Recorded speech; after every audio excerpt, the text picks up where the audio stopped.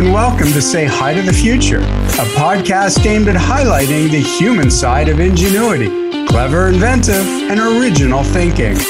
My name is Ken Tenser, CEO of Spiderworks, a leading business consultancy for mid-market organizations and entrepreneurs globally.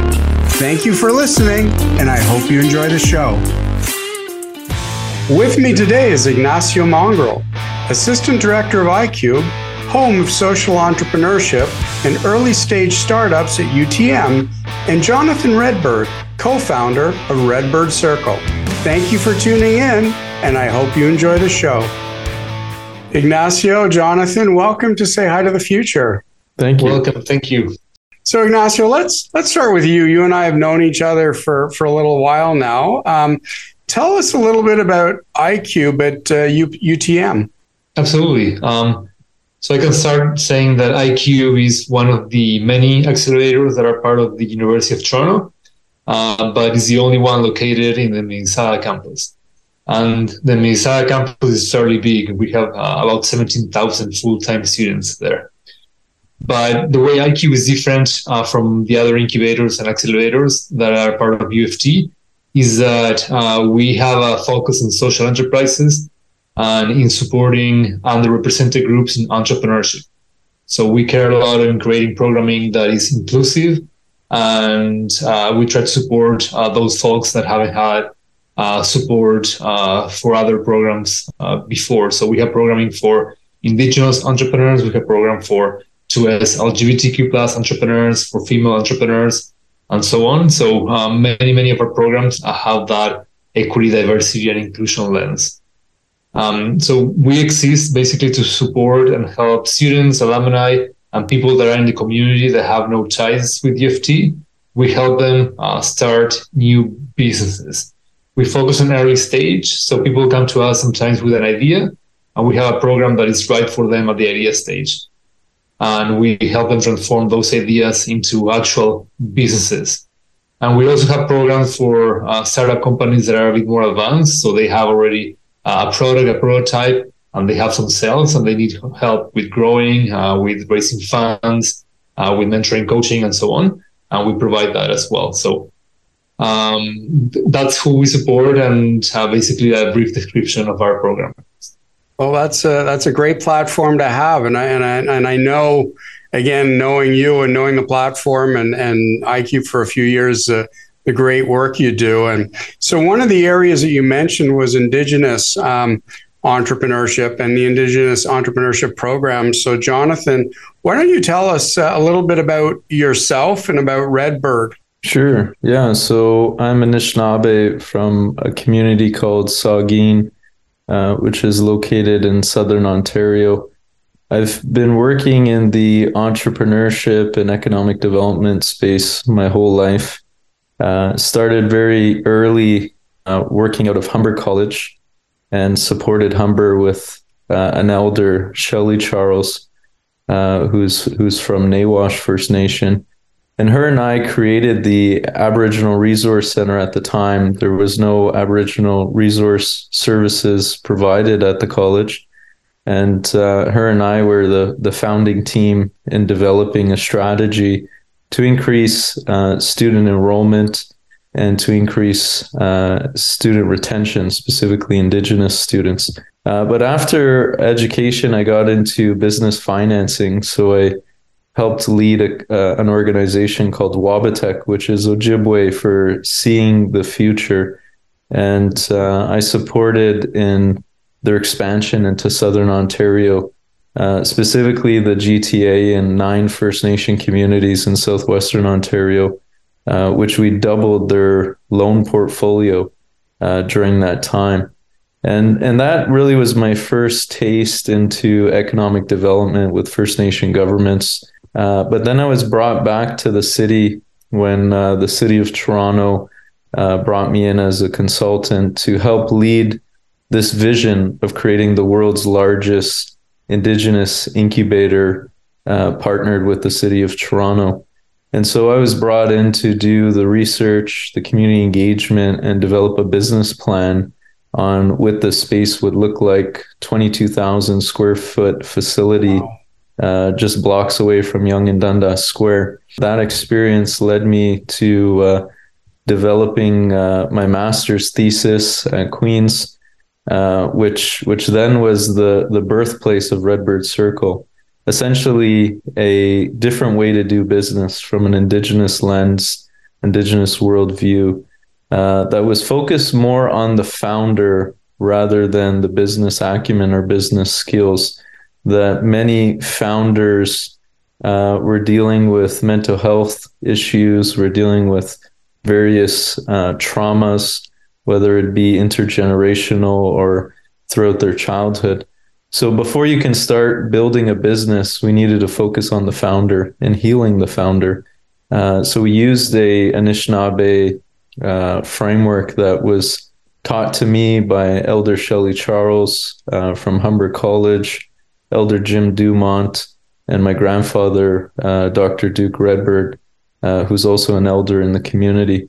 So I brought all of this pedagogy, this Indigenous philosophy, to the business curriculum, and did my master's degree in this, showing that there's a different way to do business and a different way to teach business to the next generation of entrepreneurs. That's quite an incredible story. I mean, one, obviously drawing from your family when you mentioned your grandfather and the elders in the community, to be called on by the city of Toronto to build such an incredible, iconic center. Just congratulations for that. And I guess, Ignacio, I mean, I hear this, I hear what Jonathan is talking about. It's really quite breakthrough. How did you at UTM, how did you at IQ meet Jonathan, and how did this become Redbird Circle become, an integral part of what you're doing? Absolutely. Redbird Circle is everything to us in regards to the Indigenous Entrepreneurship Program. As I mentioned, IQ, we focus on supporting underrepresented groups in entrepreneurship. So we saw an opportunity in getting some funding from the federal government in creating a program to support Indigenous entrepreneurs. And we applied for that funding, and we were successful. And then we were kind of tasked with creating these programs for entrepreneurs at UFT and the communities around UFT. And at that time, Jonathan was doing his master's at Queen, along with a co-worker of mine, that she did this introduction. That's how we met. Because we knew at IQ that an Indigenous entrepreneurship program was not something that we had the know-how or the ability to do. We needed to let Indigenous folks create and run a program that is true to Indigenous worldviews and will bring value with the community. So that's how we connected with Jonathan, who right away I thought Redbird was a great fit for helping us out with this. And we started working right away. We figured out, and there was a lot of work at the beginning in terms of assessing the needs of the different communities that were interacting with UFT, internal and external, in terms of Indigenous participants and how this program was going to be built. So there was a lot of consultation groups and a lot of chatting with community members and kind of investigating what the need was. But it sounds like a great foundation for the relationship, and certainly the way you think and the way that Jonathan is describing. And Jonathan, I think it sounds like a pretty special relationship in the sense of you talked about starting with a founder and healing. And I also saw in some of the work that you've done, it talks about healing, educating, training, and empowering Indigenous people. That is a pretty broad mandate for a startup or a scale up. So talk a little bit about why this is so important to you and how iCube has stepped up and taken on what I would say is a very non-traditional approach compared to a lot of the get that business up and going. It's about finance. It's about getting products out the door, full stop. Yeah, it's Redbird Circle is very much a startup. It was an idea that quickly became a reality, and it was due to the partnership with iCube and due to the people at iCube. It takes unique folks to see beyond the quantitative, right? Where most individuals at institutions like post-secondary, they're very much centralized on numbers. How many people can we put through a program? How much money can be developed? How much employment can be developed? So to have folks like Ignacio, a part of iCube, understand that we're looking for quality rather than quantity, and that we would be doing something very different from the traditional entrepreneurship program. And really, this didn't come from me as an individual. It came from the community. As Ignacio mentioned, we did conduct research and conducted community scan to understand what does the Indigenous community of the GTA, what do they want in an entrepreneurship program? And it was very different from what is in the market at this time, where traditional entrepreneurship programs are very individualistic, where individuals are doing their own business, that individuals then compete at a pitch competition at the end of the program. There's a first place, a second place, and a third place, where the Indigenous community wanted something very different, where they didn't want competition, but rather collaboration, where they wanted to see how they can work together as a community to solve a larger problem, not for individual profits or individual status and moving up or climbing a corporate ladder or to achieve great awards or success. It was all about the community. It was all about solving a larger problem. It was beyond individualism. And that is what Indigenous entrepreneurship is all about. And it doesn't fit in the square peg of business curriculum, unfortunately. So it was a blessing that Ignacio understood that Indigenous entrepreneurship would be different from traditional entrepreneurship, and to allow us the flexibility to develop curriculum based on what the community's input was. And it was incredibly successful, where we had folks from all across the country, Indigenous folks from Whitehorse, Yukon to St. John's, Newfoundland, and everywhere in between, come together and call each other cousins, call each other family in a very short order, which is not typical of any other entrepreneurship program out there, where folks planned family gatherings and barbecues, even though they were in different provinces, and they were just strangers who became family. And it was an incredible thing to watch and see, because when we built that relationship in that short period of time, incredible healing occurred, where folks were sharing the traumas that they experienced as children, or that their parents experienced, or that their grandparents experienced, and how that lingered and passed on to the next generation.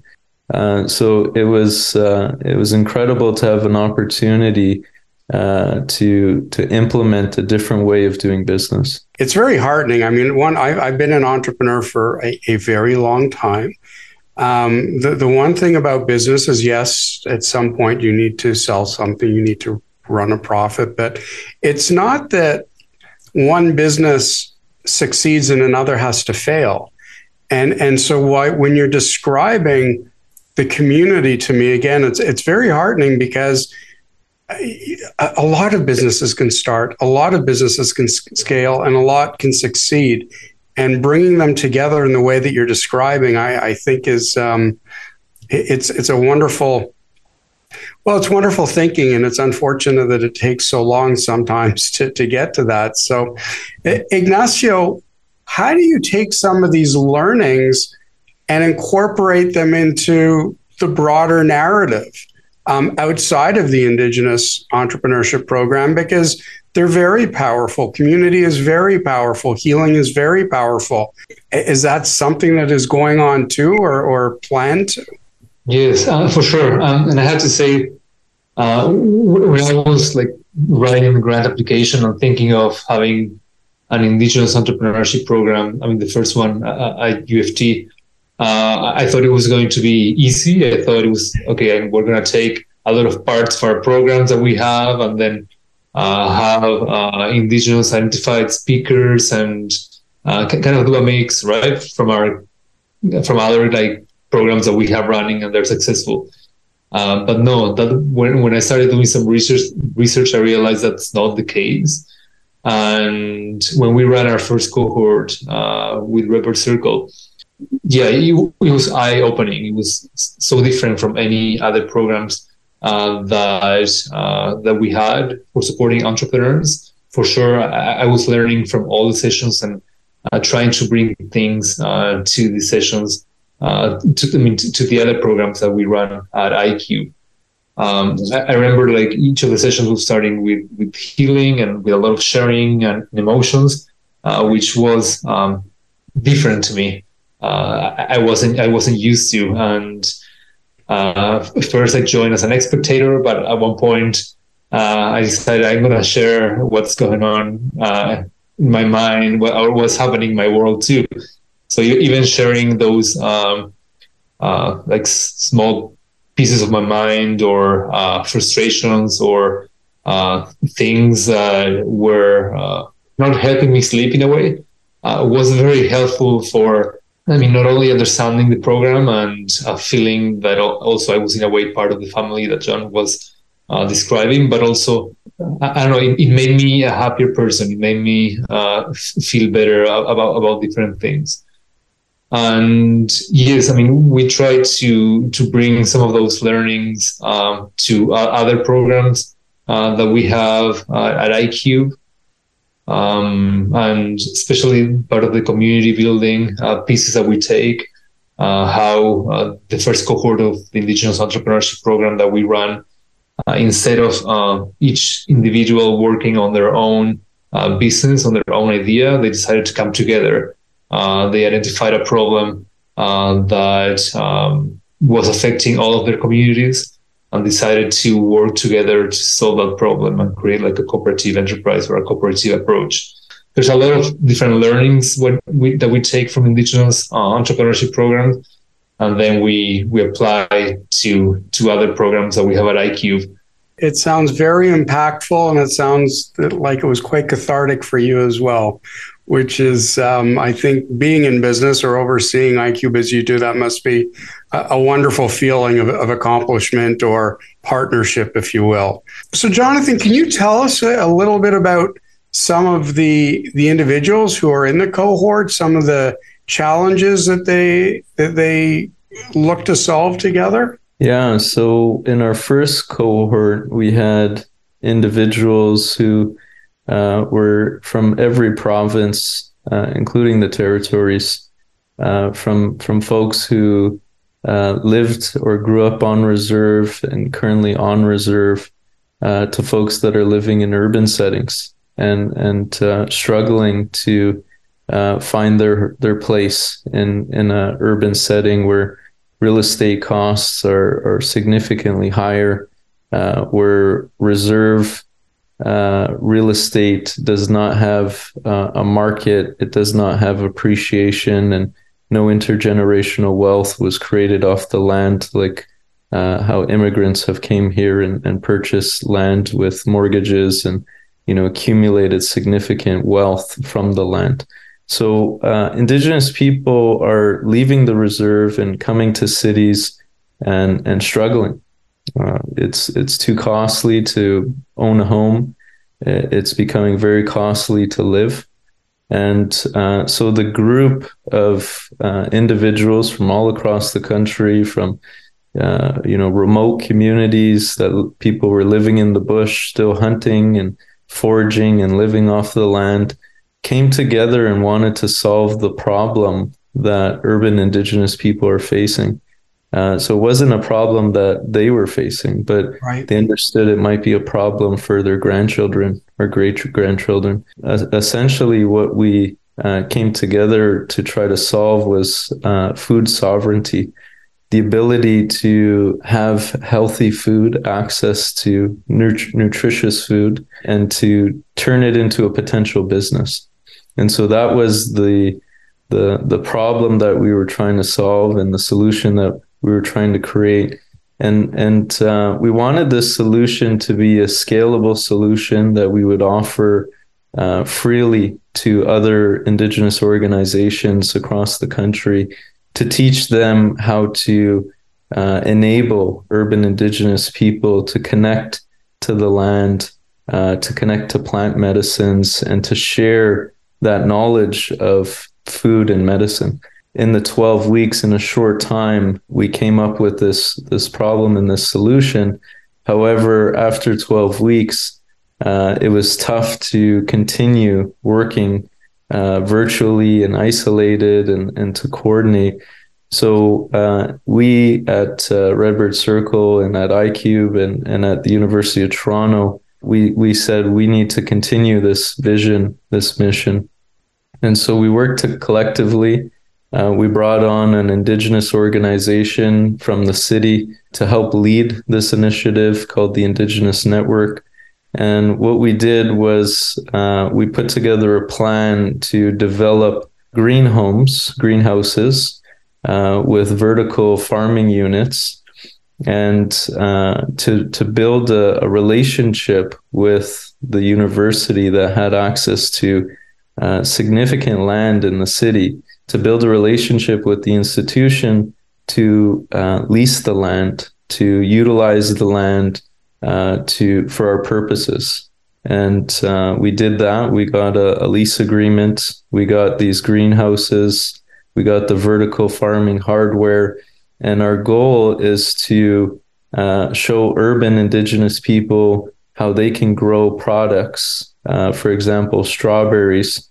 And instead of just selling the strawberries directly through a farmer's market, how to get a high margin product such as jams, and going through a canning process to get higher margins and higher yields. Another example was squash, where instead of selling that individual squash for $1.50, you can put all the dry ingredients of squash soup in a mason jar and sell the convenience of squash soup for $10 to $15 rather than $1.50.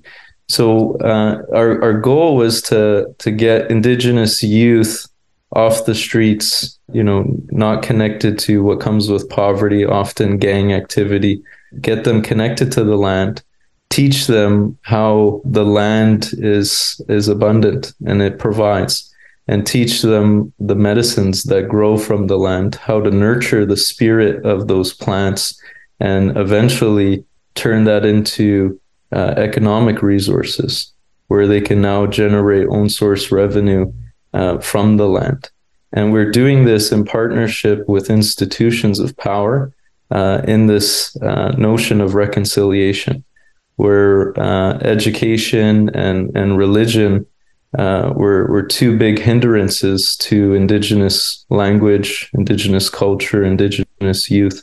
And now it's a time of reconciliation. So it's a time where churches, post-secondary institutions that have mass amounts of land in the cities and don't pay property tax, how can they reconcile with Indigenous populations by offering those lands to grow produce, to grow products, and for us to provide our teachings again, to teach youth about the language, teach them about our culture, our worldview, which comes from nature. That was our first institution of knowledge. So we're bringing all of this back. We're documenting the process, and we're going to be sharing this with folks from all across the country, how they can reconcile with Indigenous populations in urban settings and teach Indigenous people entrepreneurship, but also the healing that comes from being on the land, having your feet, your hands in the soil, creating relationships with plants and medicines, and then offering that to the general population. And so, Jonathan, as you describe that, you spoke about the specific cohort and the learnings and the learnings of living from the land and the empowerment. You also talked about sharing with other communities. How do you bring this all together to share this experience outside of these cohorts? Because just as I put to Ignacio, I mean, the learnings are so powerful. How do you get it out there? How do you make it impact more people? It's the word of mouth. In our community, we call it the Moccasin Trail, where good news travels quickly and travels vastly. And so by having folks in our first cohort all across the country, they've become champions of this way of thinking, this way of doing business. And they're leaders in their own communities, and they have their own networks. And so they're very excited of what's happening at the University of Toronto. They've been following us and staying in touch with us. And they're looking forward to bringing this to their local communities and supporting these relationships where we can get access to the land again and get access to our language, our culture again.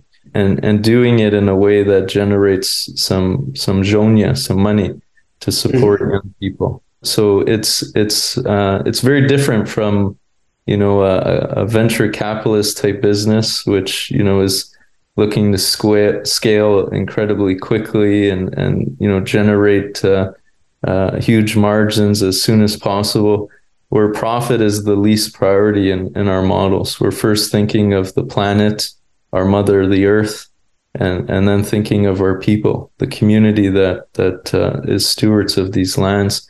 And then profit will come with good work. And that's how we believe, and that's what we believe in, and that's what we live by. And it's very different from, a Western way of thinking where it's, using tech, using social media, using Facebook ads to get as much business as possible, drive as much revenue as possible, as quickly as possible, find a venture capitalist to help scale it as quick as possible. It's all about speed and profits.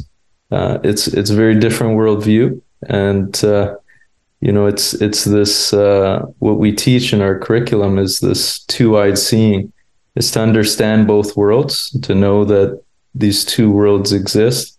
One is more dominant than the other, but that doesn't mean that our way of doing and our way of living isn't of value, right? It brings great joy, great happiness, and it makes you feel that it makes your spirit invigorated, that you're on the right path, that it's not about ego, it's not about material. It's about that, those intrinsic values of community, of well-being, emotions, connected. These things are things that you cannot buy, often are overlooked. And, I've noticed this from very successful CEOs and founders where they achieve this so-called success, but their children never come around on their birthday, that their wives divorce them, that they're alone and empty inside. So you have to have balance. And that's what we teach, is this two-eyed seeing is, yes, having metrics and quantitative research and analysis. There's value there, but there's also value in community well-being and doing this other work that Indigenous people know well. What I'm taking away is that you are impacting and lifting a generation. And I don't know how to measure that, but I have a feeling that the impact is going to be just incredible over the next years or decades. So many thanks for sharing that story with us and coming on today. And as our time comes to an end on this episode of Say Hi to the Future, just close with one question, and that's for Ignacio.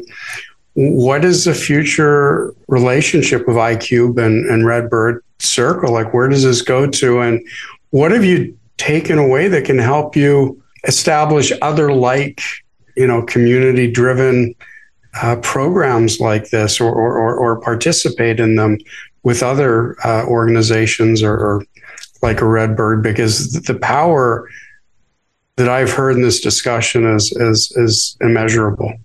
So we do have big dreams, for sure. We meet regularly and we kind of strategize and discuss what the future of these partnerships and programs and what we're doing and what we want to achieve overall. But yeah, we do have like big dreams, and the way that we can achieve them is by partnering with more people, more organizations. We started with Redbird and iCube, and now we have The Bridge, a youth children in Scarborough, that are also very supportive and a key partner in the initiative that Jonathan mentioned, with the greenhouses and creating the food sovereignty for many different indigenous communities in that region. So that's something that wouldn't have happened without their help. But yeah, we're getting more partners and more allies and more people that are aligned with what we see and they want support. So in order to kind of achieve our dreams and our goals, we need to keep growing that. But yeah, luckily we're seeing a lot of support to all the initiatives that we're having. Sharing your hopes and dreams, showing how it's already impacting other parts of the community. I think it's an incredible story. I hope that Jonathan, you and Ignacio will count Say Hi to the Future as a supporter, and will come back and tell us about some of your future cohorts and about your impact as it happens, because I really appreciated both of your time in joining me today. Thank you. Thank you so much, Ken. If you enjoyed this episode and you want to support our show, leave us a review and join our mailing list by visiting www.spyder.works. That's SPYDER.works, and subscribe to our channel. Leave us a comment with who we should interview next. Thank you for listening, and see you all next Friday.